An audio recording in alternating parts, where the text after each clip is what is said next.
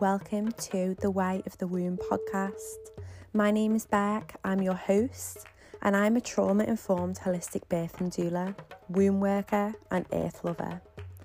I am here to support you and all womb owners, whether that's through your monthly cycles and navigating the everyday, or whether that's to support your journey through the rite of passage of pregnancy and birth.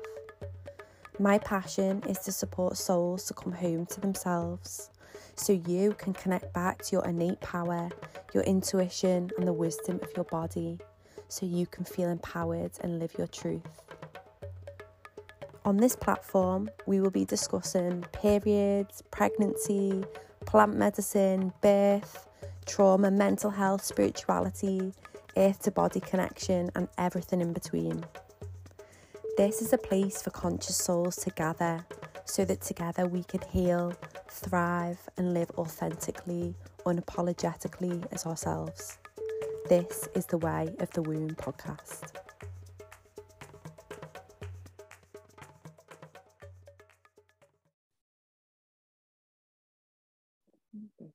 Hey everyone, thank you so much for coming on to listen, and big thank you to Carmen, who is coming on today to talk all about VBAC, vaginal birth after cesarean.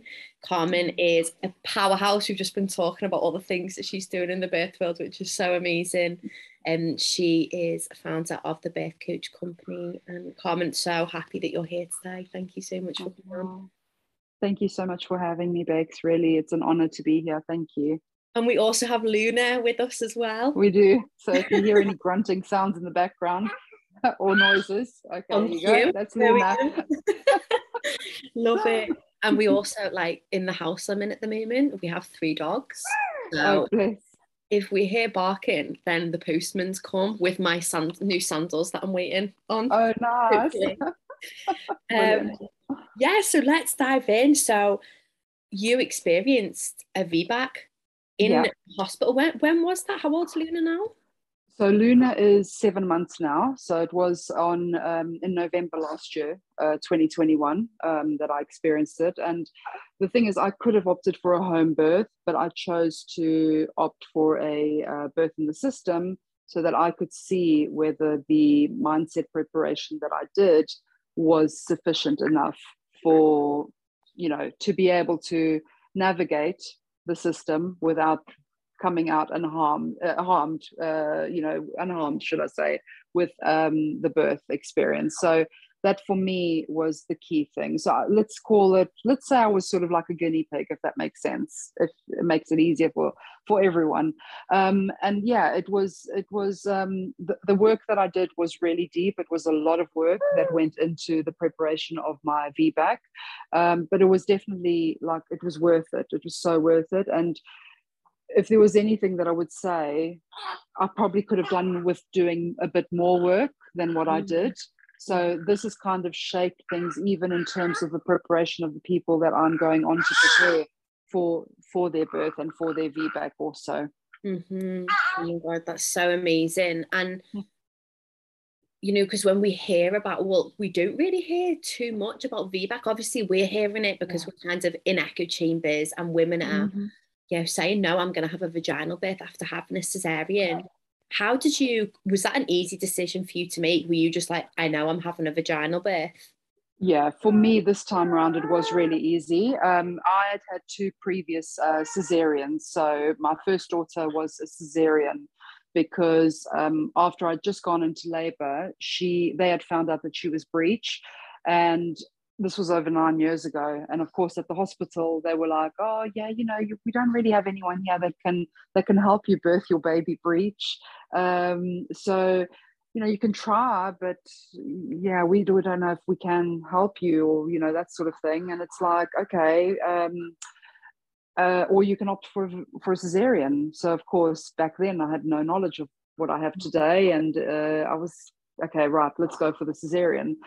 So I opted for the cesarean that time around. Again, I did have a load of fear surrounding birth, to the point that even looking at an image of a baby's head crowning in a picture, or watching a birth video on TV of someone giving birth, my immediate reaction was to switch whatever I was watching off, to close the book and close my legs. Like, That's how terrified I was of birth. So this is just to give everyone a bit of context, that even if you are feeling really afraid of birth, that's not your reality. That's something that can be totally shifted and changed, because I went into birth with Luna completely like neutral. There was no fear, there was no anxiety, there was no, and like there was nothing. There was absolutely, it was just that neutral point. And I'll go into more detail about that in a little bit. But the second time round was an elective cesarean. Reason being is because, again, I'd had such a terrible first time experience that I just needed that certainty. I needed to know that things were going to be okay, that things were going to work out as they should, because the first time round, my husband was even sent home at one point. I was left laboring for hours by myself. Like, it was just really, really hard for me. And I actually ended up experiencing postnatal depression after that also, because of the experience that I'd had. So the second time around, I needed that certainty. I needed that grip on everything. So even, and I hadn't done any of the work, and I had none of the knowledge that I have today. And yeah, I think if I did have the knowledge, and if I did have the experience that I have today, I would have opted for a VBAC then. Mm-hmm.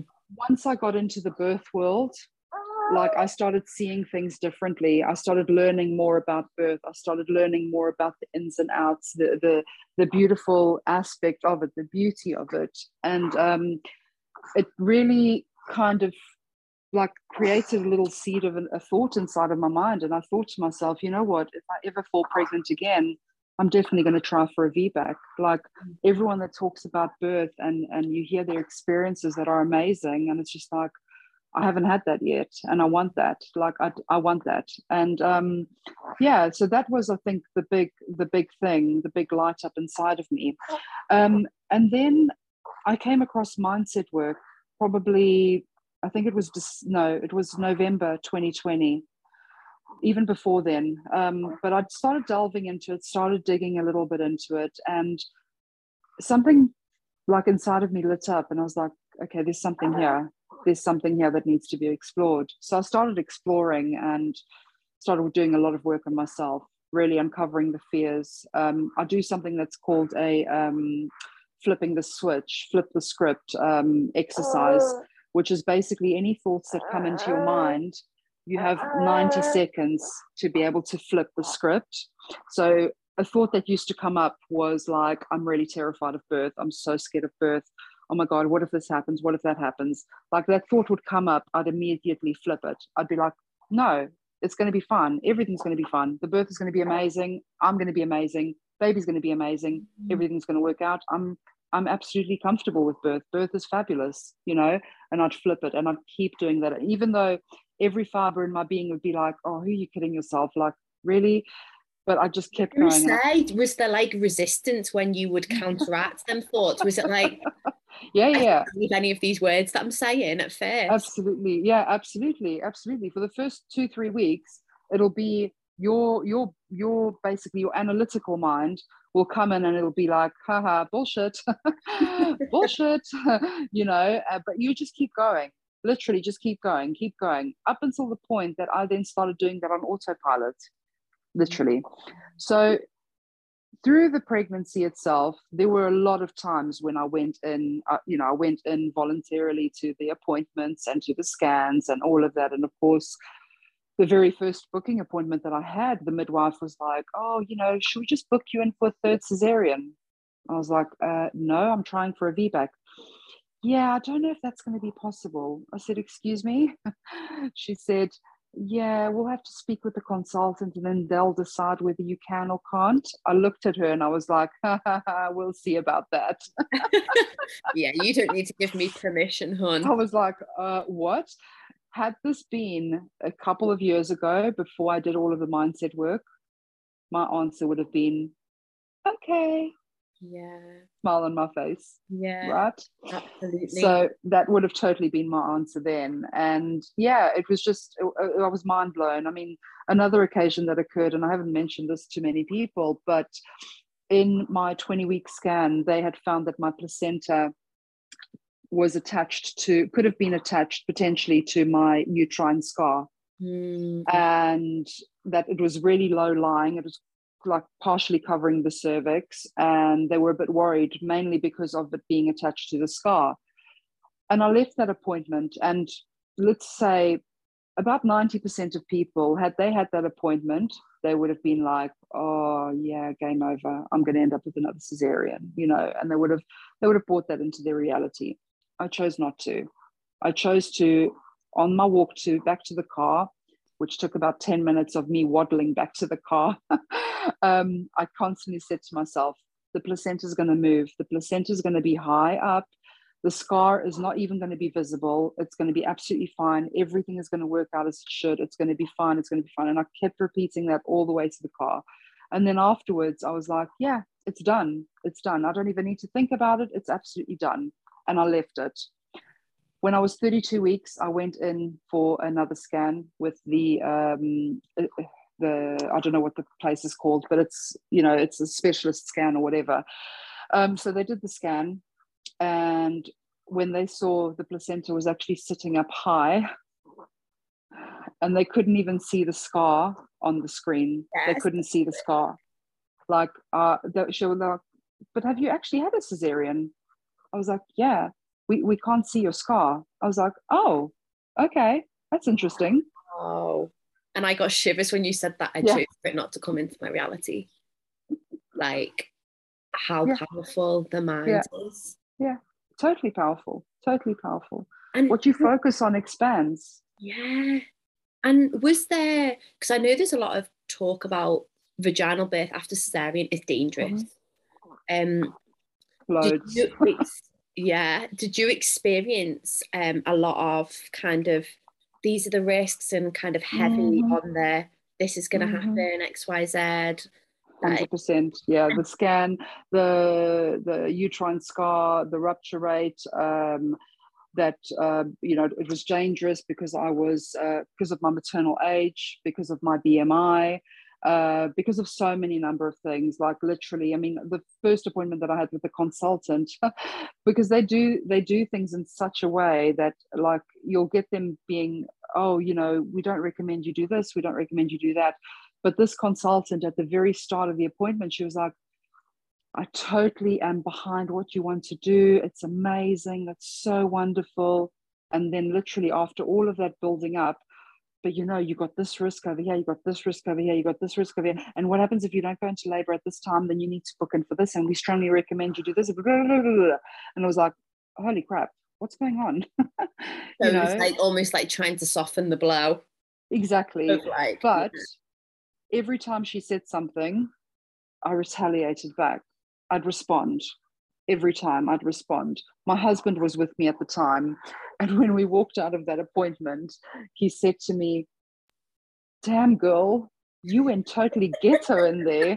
I was like, well, I'm sorry, but don't bloody throw sand in my eyes. Like, I'm done with all of these healthcare providers trying to scare the shit out of women, you know, for their benefit and for their purpose. I'm done. And also, like, you were informed, you knew what you were doing, you knew what you wanted. Totally. And actually, when we look at the statistics, like, that is so low. The true statistic is so low. Like, is actually so low. Yeah, it's 0.2% if someone goes into spontaneous labor. 0.2%. Yeah, it's induction. Yeah, because the 0.5% calculates everyone that's had an induction or a physiological birth. It's not just for physiological birth. So if you go into spontaneous labor, that risk lowers even further. So this is why, like, I just thought, what? And then another occasion was going in for an appointment with another consultant, and being presented with a piece of paper of a study that was done in 2010 of VBAC after 2 cesareans and what the risks are for that. And he handed me the piece of paper. I was like, yeah, I'm aware, but there's not enough evidence on that. And I just left it.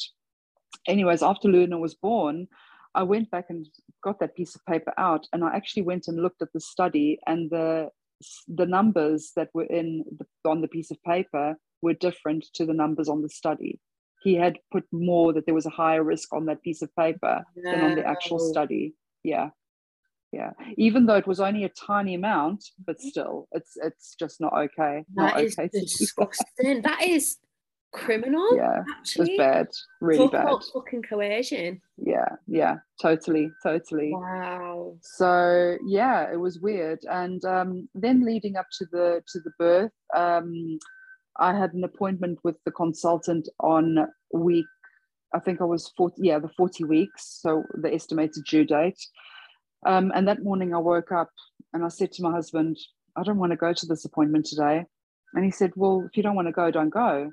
It's like, yeah, I'm not going to go. So I called up and I said, look, I'm not coming. I gave some excuse. And I thought, actually, why did I even give an excuse? I didn't need to give an excuse. Can you see how deep our conditioning goes? Right? Absolutely. We feel like we have to explain It's ourselves. it's a continuous process. You've physically always got to keep working on your mindset because the conditioning just goes so deep. But I didn't end up going. And funnily enough, I went into labor the very next day. But this is another thing that's going to freak you out. A couple of weeks before, I had said to my husband, I bet you I'm going to go into labor the day after the estimated due date, because that's the day that my mom arrives. I bet you that's going to be the day that I go into labor. And I was so I affirmed it and I was so certain about it. And then lo and behold, I went into labor that very day. Like, what are the odds? It's just like, what the heck? So when people say you can't manifest your birth, I'm sorry, but I totally disagree. I do believe that you can manifest your birth. You are the evidence of a manifested birth. Exactly right. So yeah, anyways, going into the actual birth itself, I labored at home for quite a period of time. And then after a point, I thought, okay, maybe I need to go in. So I went into the birth center. I didn't have any examinations when I got there. I was like, no, I don't want it. They were fine with that. I ended up being in the pool for several hours, and I felt like a slight urge to kind of bear down, but it wasn't anything as powerful as what as what it was like in true fact. It just felt like that little urge. And I mentioned it to the midwife, and she's like, oh, you're probably, dilated. Maybe it's time to push. Anyways, she got me pushing and pushing and pushing, or bearing down. Well, I wasn't really pushing, but bearing down. And she was like, even to a point in time saying, oh, I can see baby's head. And there was a clock behind me. I remember there being a clock behind me. And when I looked at the clock behind me, I was like, oh, it's the same time that my first daughter was born. Maybe she'll be born at the same time. I remember thinking that to myself. And I was bearing down. And then after a period of time, I said to my husband, I said, why am I even bearing down? He said, I don't know. Are you not feeling like it? I said, no, I'm not. So I said to her, no, just stop telling me to push. I'm not pushing anymore. Just leave me now. And we stopped. She had got me pushing without me even being at that stage of being able to bear down. Wow. Just because I'd said I needed to. And I feel something else is that the bearing down phase is very underplayed when it comes to antenatal birth preparation. I mean, I've been at fault at that also. But for me, the bearing down was something that was so powerful, which I'll go into detail in a little bit. But for me, it was just something really incredibly powerful, more powerful than what I had experienced then. Anyways, the next shift came on, and then they started kind of, oh, your labor's been taking too long. We need to get you up to midwives. Yeah, we need to get you up to the labor ward. You need to go up to the labor ward. You need to do this. You need to do that. I kept, no, I don't want to. No, I don't want to. And of course, it's like that whole badgering. It's like a post that I created saying that going into birth in the system, you physically got to go through like training through the Marines or with the CIA or something like that, because it's like they try and break you at your most vulnerable. And it's exactly what it feels like. It's like you say no, half an hour later, they're back at you. We really recommend you go. I don't want to go. Leave me alone, and it bursts your bubble. It bursts that oxytocin bubble, They had asked to do a vaginal examination. And at one point I agreed, even though I'd said I didn't want didn't want them, but I agreed to it. So they did. And I think during the time that I was in the birth center, they did 2. And the funny thing is when I asked for my birth debrief, I asked them, what the readings were, because I didn't want to know what the readings were. And they said at one point that I was 5 centimeters. Not that I believe in the centimeter thing either, because, people measure it differently. Yeah. Then at another point, I was 8 centimeters. And then it went back on itself to 5. Mm. And the reason for that was because my body closed up because I did not feel safe. Of course. Of course, so understandable. So they actually ended up delaying my labor because I could have had Luna a lot earlier. But in hindsight, I feel this needed to happen for the reason that it did, because what I'm going to tell you is going to blow your mind after this. So after all of that, I actually got on the phone with Kemi after a period of time, and I just said to her, Kemi, I'm so tired. Like, I'm really tired. I'm exhausted. I've been up for over 24 hours. She's like, Carmen, you need to sleep. I was like, I know, but I'm struggling because the surges are coming really thick and hardly. And it's really, really difficult to get some, time to sleep, close my eyes, because they're coming close together and they're really intense. And she said, you just need to do what you need to do. You need to get some rest. So I was like, okay. So I came off the phone and I said to them, I'm ready. Let's go to the labor ward. I think I need to take an epidural, a mild, like the shortest kind of epidural that there is, not the long lasting one, the one that you can top up every so often, because I just need to get a couple of hours sleep to get this back on track. And that's what we did. I agreed to it, and they were taking me upstairs in a wheelchair. And at that point in time, I couldn't actually even sit on the wheelchair. I remember going up on the wheelchair. I was kneeling on the wheelchair, hugging the back of the chair, being wheeled up. And there was a point in time where in my head, that little voice came up, and that little voice was saying, you're not going to get it. You're not going to get your VBAC. You're going up to the labor ward. It's game over. Think of all the people you're letting down. You're letting down so many people because you're messing this up. You are messing this up. And after a point in time, literally 30 seconds, I was like, no, everything's going to be fine. I'm going to be fine. I'm still going to get my VBAC. This is just a minor setback. I need to sleep. It's going to be absolutely fine. I'm going to get my VBAC. And then I flipped it. So it was fine. Got into the labor ward, got into my room, had the epidural. The epidural was put in. I got about 2 to 3 hours sleep. I had a peanut ball in between my legs and I was lying down on the side. It was absolutely amazing. Yeah. So I wasn't even lying on my back. They asked if they could continuously monitor. At that point in time, I was so exhausted that I was just like, okay, that's fine. Just, monitor her. The joke of the matter with the monitoring, Bex, is that when Luna had been born and they took out the little reading, the pieces of paper, the rates of their heart were literally perfect. Like the midwife even said, we could actually just take this and frame it just to show what a perfect heart rate is. And she kept saying, baby's really happy inside. She's fine. She's happy. There's like no reason to take her out sooner. Like she's absolutely happy and everything. So it was amazing. And then afterwards, after I'd had the epidural, after I'd had my sleep, another shift happened, another changeover. And the midwife that came to look after me then was a amazing midwife who had actually had 2 cesarean births herself. She did not want a third baby because she was scared of having another cesarean, and she didn't feel that a VBAC after 2 cesareans was a possibility. Oh my God, I've just got shivers everywhere. So that's why I say that everything happens for a reason and in divine timing. 100%. And I'm thinking about it now, and my heart is just so full because a few weeks after I'd given birth to Luna, I did like, sometimes I do in my stories, like, you know, are you planning a VBAC? What are you doing? Like this, that, and the other. And I give like those polls that we do. And in one of the polls that I did, when I asked the question, would you consider having a VBAC?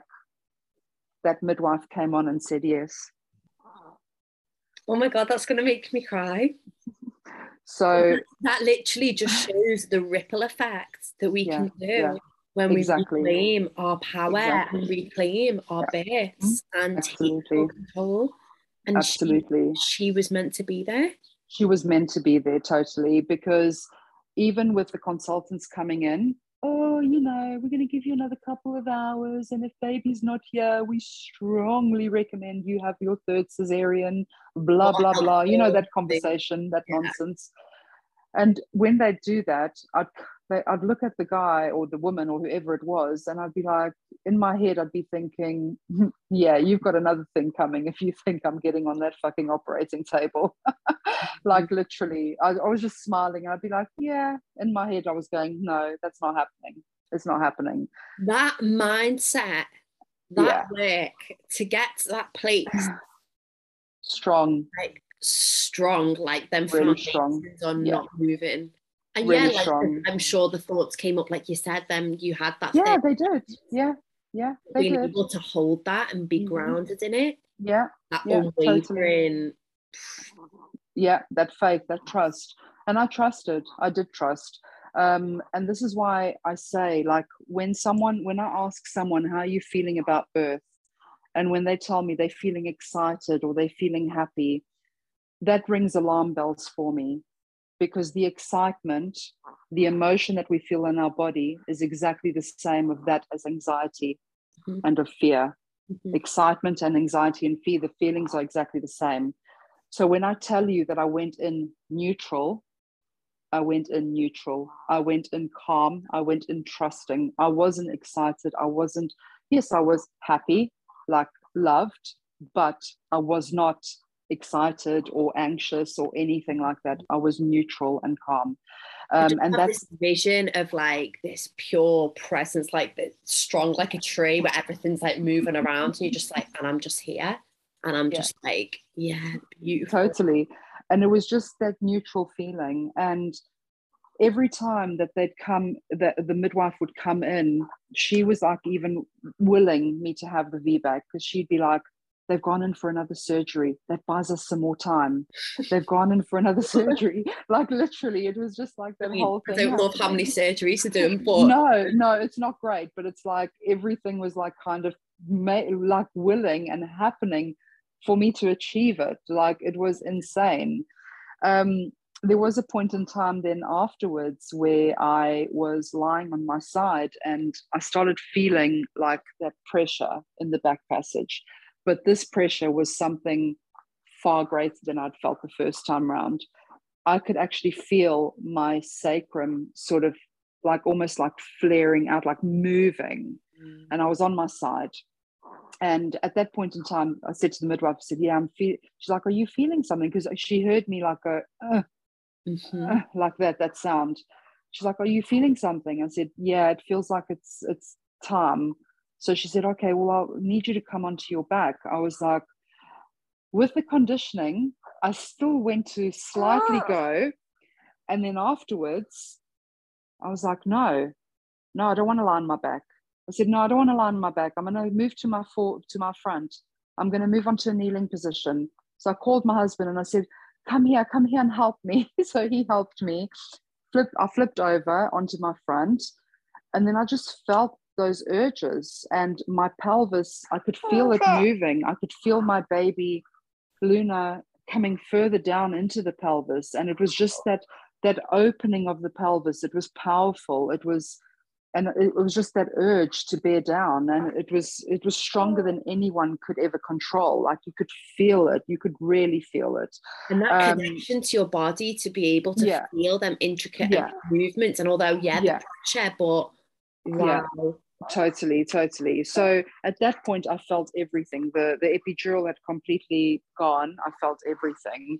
And even the ring, well, what people call the ring of fire. I call it the ring of power, because it's a really powerful, it's a really powerful feeling to feel. Like even that, it was like, whew, it took my breath away, but it was amazing. And at that point, the midwife was like, oh, do you want to feel your baby's head crowning? And everything inside me was like, no, I don't, not right now, because I need to focus. I need to be in that zone where I'm focusing on this at the minute. And if I do that, it might distract me, it might freak me out. I don't know what the experience would have been. Yeah. But I thought, no, it's best just to focus in, because I'm so close and I just need that. And afterwards, like, her head came out and I could feel her head in between my legs. Wow. And her body obviously came after, and it was incredible just seeing her there. She did have her cord wrapped around her neck, which again, I want to reiterate that is not something that is out of the normal. It's something that is very normal, and that is okay, totally okay for it to happen. All the midwife did was help me just take it out or from her neck, and then I brought her up into my arms and onto my chest. And that for me was the vision that I held, was scooping her up into my arms and bringing her into my chest. And I didn't know that it was a girl, so I was holding a baby that I had no idea whether it was a baby girl or a baby boy. And after literally a few seconds of holding her and realizing, holy crap, I did it. You did it. I did it. It was mind-blowing. And then of course I saw it was a girl, and I remember saying to my husband, I'm really sorry, it's another girl. Oh. Like, those were the words that came out. I don't know why, but yeah, he just started laughing. It was just like really, really funny. Like, we just all started laughing. Oh, bless. Oh my God. That moment though, Carmen, when you were like, despite all the odds, all of the coercion, even to the point of changing statistics on a fucking piece of paper. I know, right? Appointments, scans, trying to find all of these different reasons that you're classed as high risk to not be able to, thinking you're not able to birth your baby through your vagina, or being told that. To then go through labour, however many hours we're at now, after the 24's gone, in a hospital setting, then birth your baby through your vagina after 2 cesareans. So I'd gone, incredible. It's huge. I'd gone into labour on the Thursday, the 25th of November, 2021. It was about 7 o'clock in the morning, and I had Luna on Saturday, the 27th of November, at 2:16 in the morning. So 2:16 a.m. So already there, that had been almost 48 hours of labour and birth. So and again, was that the first time? So the first 2 births, were they opted cesarean sections? They weren't emergency. They were booked in. They were. So the first one was considered emergency, but I consider it an unplanned cesarean because I'd gone into labour and she was a breech. The second one was a planned cesarean. The funny thing is though, after I'd had Luna, the midwife, afterwards we were talking, and the midwife afterwards said to me, "You've changed something here." So I was like, "How so?" She said, "A consultant walked in through the door as you were birthing Luna on your knees, and they had never seen anyone birth their baby in that position before." Wow. And the funny thing is when I turned into that position, it took 16 minutes to birth her. So 16 minutes it took to birth Luna after I changed position onto my knees. Wow. And that ripple effect that you have had by doing that mindset work, by choosing how you wanted to be manifesting your bit, and then going and fucking doing it like a powerhouse that you are. Like you did with all of your babies. Of course, you birthed all of your babies. Yeah. But to have that ripple effect for the midwife, the consultant, for your family, for Luna, for all of the women that listen to this, all the people that listen to this podcast, for all the people you share this with, that ripple effect. Absolutely. Is like, you can't even put that in a container, how many people the story is reaching. Yeah, absolutely.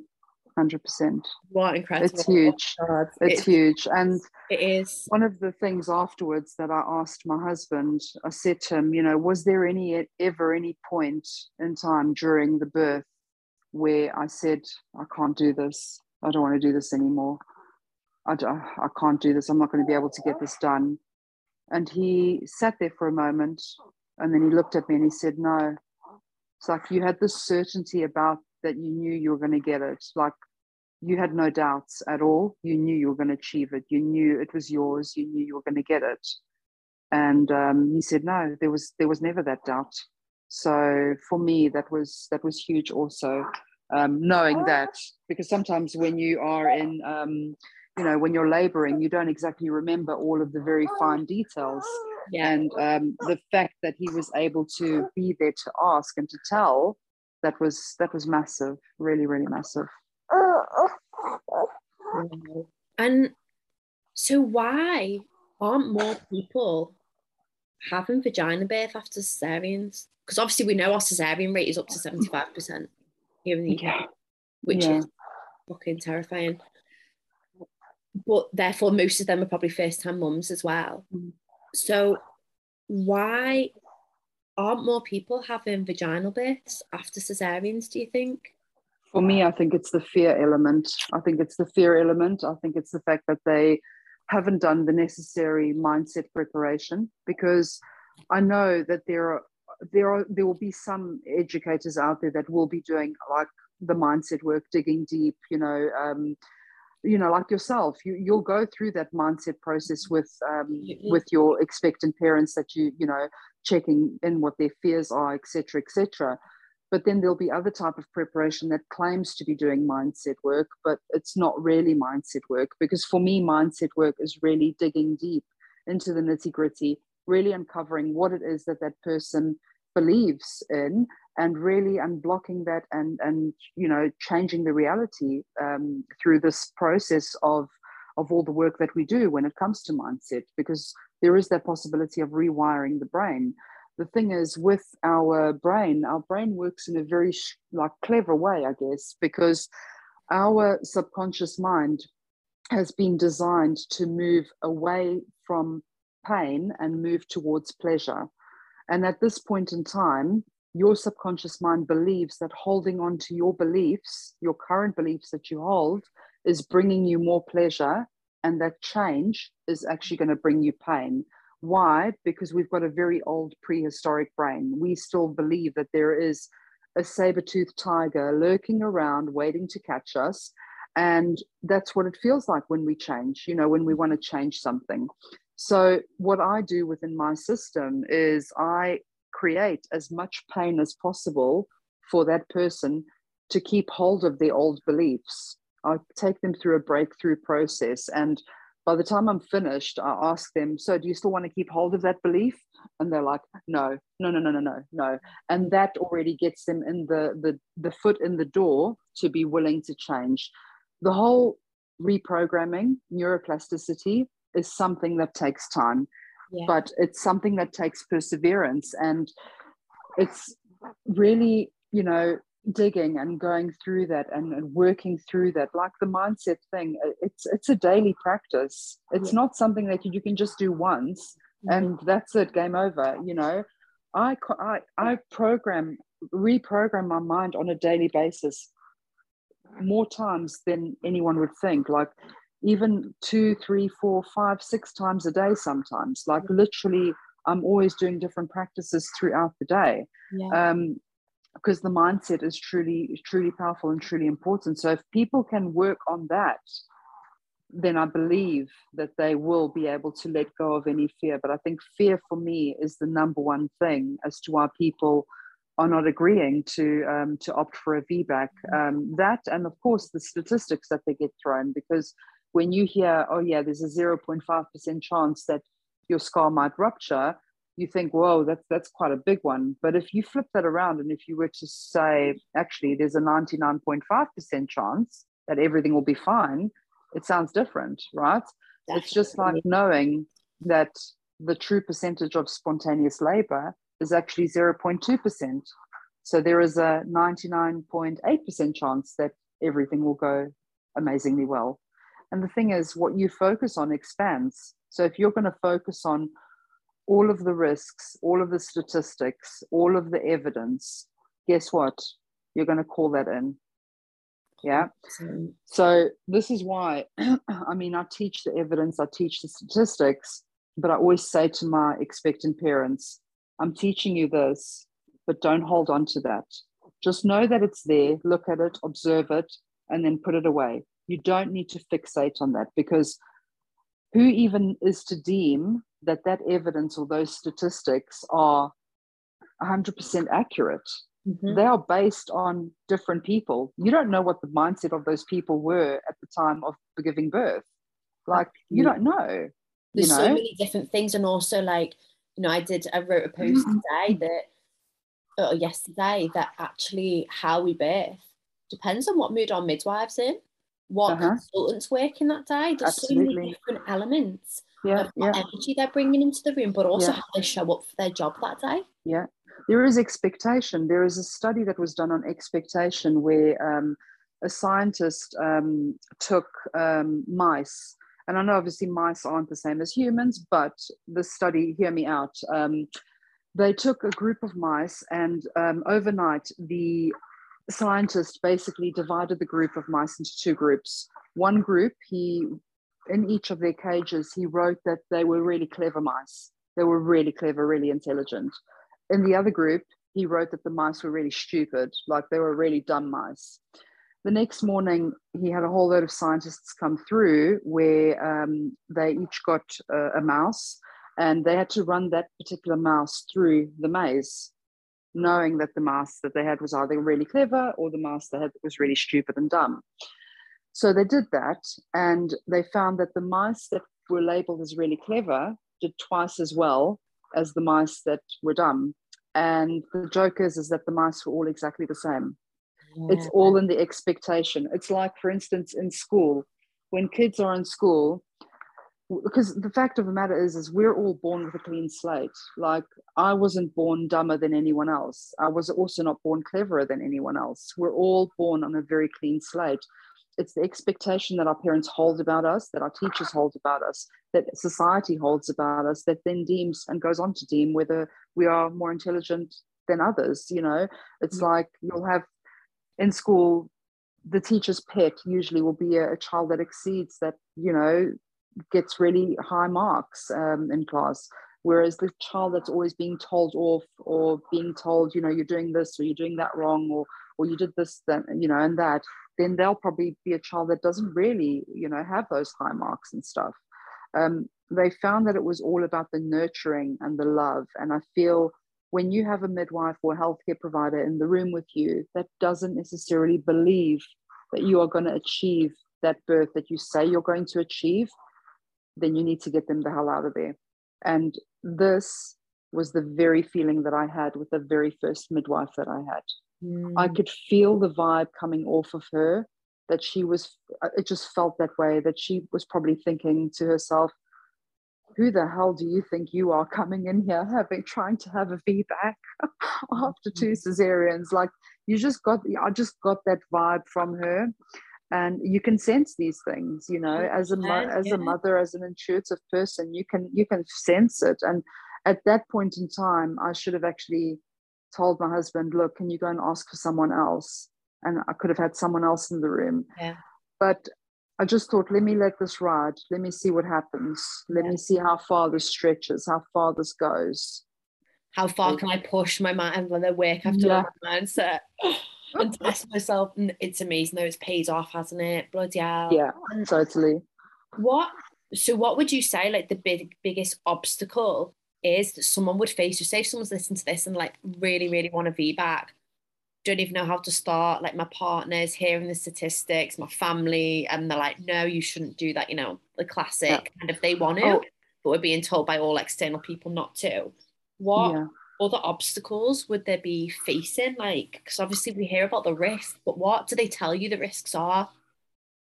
So with regards to that, like, I didn't actually tell my family that I was having a VBAC. I told only my husband. Only my husband knew, because I know, like, I'd experienced a miscarriage before getting pregnant with Luna.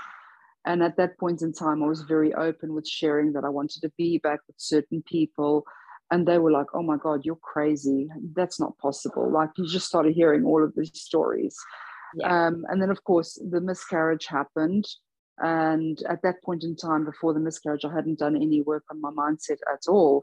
And then when the mindset work started, like, things just shifted. And inside me, I felt called not to actually mention it to anyone. I felt the only people that needed to know what my decision was my husband, and that was it. Like, I didn't need to entertain the conversation with anyone else. And he was always totally on board. And this is something that I always encourage everyone doing. I always say to them, you know, get your partners in on an amazing course with, with you, really going into what type of work it is that you do, and you know, whatever it is, how physiological birth is, how things are, really get them to come by and be there with you, present. And then afterwards, you need to have a really deep conversation with them. You need to really sit down with them and ask them, do you trust me? Because this is the exact conversation that I had with my husband. Do you trust me? And depending on what they say, yes or no, my husband's answer was yes. Do you trust that I won't be that person that tries to be a hero and puts our child's life at risk? And he said, yeah, totally. Do you trust that I know exactly what I'm talking about, that I know my body better than anyone else, that I know what I'm talking about when it comes to birth preparation? And he said, yeah, you know better than what I do, so I totally trust you. I trust you. And that for me was huge, because having him trust me and having him know that it was a possibility and that everything was going to be okay was amazing. So for me, it's really getting that person behind you 100%. Mm-hmm. And if they can't get behind you, then they need to back off, and you need to find someone that can get behind you, because bringing someone into the room that doesn't fully believe or trust that you aren't, let's say you're not doing, you know, you're not trying to have a VBAC just to be a hero. You're not trying to have a VBAC just to be a superwoman or whatever, you know. You're trying to have a VBAC so that you can protect your body, you can protect your baby, you can protect the true rites of passage that you deserve as a woman, as a person, you know. You're here for so much more. And this is why sometimes I get people to actually journal on why is it that they want a VBAC. You know, why do you want a VBAC? Spend some time journaling on that. Why do I want a VBAC? You know, what are the reasons? What is my why? Because when you can have that why, you can get behind it so much easier. If it's just, oh yeah, you know, I just want to show off to those healthcare providers and just show them and tell them who's boss, you know, that's not a good enough reason. Yeah, and it's the same, you know, it's really what you're saying really rings true for a lot of mums that I work with that are choosing to free birth. Yeah. I'm like, well, why? Yeah. If it's like from this place of, you know, kind of what you said earlier about the fear and excitement, is it if it's an experience of, I've had a really terrible experience and I never want to go to hospital again because I'm really scared. Yeah. I'm like, okay, well, we need to talk about that. Like, there's a lot in there. Like, what is the reason why? And also how you said about boundaries as well, or what I would call boundaries is, you know, not communicating what you're doing to everyone, because as soon as we communicate how we're choosing to birth, it's almost like we then hold up a sign being like, tell me your opinion and also your scary stories. And it's like, it's not helpful. So yeah, that's so beautiful. And asking them questions with your partner, that's so important to have that solid foundation of someone that's like, I know you've got this, and that you know that they know that. Yeah, totally. Yeah. And of course, also being prepared. Like I did a bit of looking into the rights in pregnancy and birth, and I purchased the book and I read the book, and, you know, I understood that you can basically do whatever you want. Like, you can do whatever you want. You've got a choice, you know, you don't have to do as they're telling you to do. yes, they might try and fearmonger you, which is not okay, but essentially you do not have to do as they wish, because you have a choice. You have that right. You have that choice. And for me, it's really, really understanding that on a core, deep core level, really finding your voice within. Because if you are the type of person like me as a child, I was very closed in terms of my voice. I'm a lot more vocal now compared to what I was before. Like as a child, people used to say, oh yeah, you're really shy, you're really shy. Again, that was a label that was put upon me, because if you were to look at me at the age of 3 or 4 years old, you know, I've got my hands on my hips. I'm like all sassy and loud and dancing and this, that, and the other. And again, it's the childhood conditioning that I had. You've got to be quiet. You've got to do as you're told. You should speak only when you're spoken to. You know, you need to think before you talk. Do you know how many times I used to find myself wanting to say something? I'd stop myself on my tracks, and I'd be thinking in my head, should I say this? Shouldn't I say this? Should I say this? Shouldn't I say this? And I'd be pondering on and on and on, up until the point that I thought, yeah, I'm not going to say this. And I'd keep it bottled in. The amount of times that I did that, so many freaking times.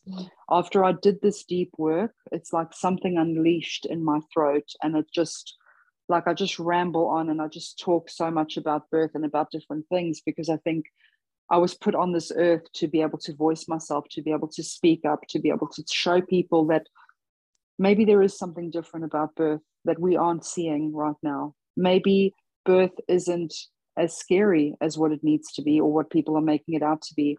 Maybe birth, what if you can actually manifest your dream birth? What if birth is that beautiful experience that you have no words of what it could actually be like, because it is the most magical and just mind-blowing experience that you could ever experience in your life. What if? So it's just, and it's looking at even the birth preparation that we have nowadays. Should we not be preparing women and birthing people on a more spiritual level? What about like really digging deep? Or what about really seeing and finding their true power within? Because everyone has that power within them. No matter what anyone says, everyone has that power within. The only thing that is stopping that power is the belief system that that person holds at that very time. And if that can be uncovered and worked through, we can unleash a whole new being when it comes to birthing their baby. So, yeah. Oh, it's like a mic drop. Yes. Yes. Oh my gosh, it's so important. Yeah, totally. So important. Totally important. Trying to think if there is anything else that I needed to mention. Yeah, I don't think there is though. Do you have any other questions? So mind work is the way forward. If you're wanting your birth, your dream birth. I do feel it is, Bex. I really, really do feel it is. The mindset work, for sure. I mean, studies have shown that literally mindset is everything. You know, in order to succeed, it's all got to do with 80% mindset and 20% mechanics. So for me, the mindset is a huge thing. You can do anything you want. And of course, there's also the laws of the universe. There's the law of divine oneness, which is what is possible for one is possible for all. If I had my VBAC, anyone that is listening to this podcast can totally 100% have their VBAC too. Absolutely. And so if someone's listening to this and feel inspired, as I'm sure every single person will, because I really do, is listening to this and is like, do you know what? Actually, maybe I'm going to go for a vaginal birth. Maybe they're pregnant. What if you had one piece of advice? What would your piece of advice be? My piece of advice would definitely be unpack everything that you've ever been told about birth from your childhood. Unpack it, question it, find out where you heard it from, really dig deep and like, because this work, it's ongoing, you know, it's literally ongoing. And the thing is, you can come to me or to any other coach and they can tell you, do this, do this, do this, and we can help you. But you need to meet us halfway. You need to meet us halfway, because it's not just about attending the sessions. It's going away and actually physically doing the work, the deep level work. And when I mean deep level work, I'm not saying, here's a little meditation, listen to this every day. You know, here's a hypnosis, listen to this every day. Yes, that's a one way to rewire your brain. But whenever you've got that analytical mind coming through, that analytical mind is literally going to be calling BS on everything, because you haven't really looked at what's bugging you on a deep core cellular level. Just like affirmations, the same thing. You know, you can have someone saying affirmations like, I birth with ease, but if they've got like in their head, geez, birth is freaking painful and scary, what makes them think that I birth with ease is going to get through into the subconscious? It's just not.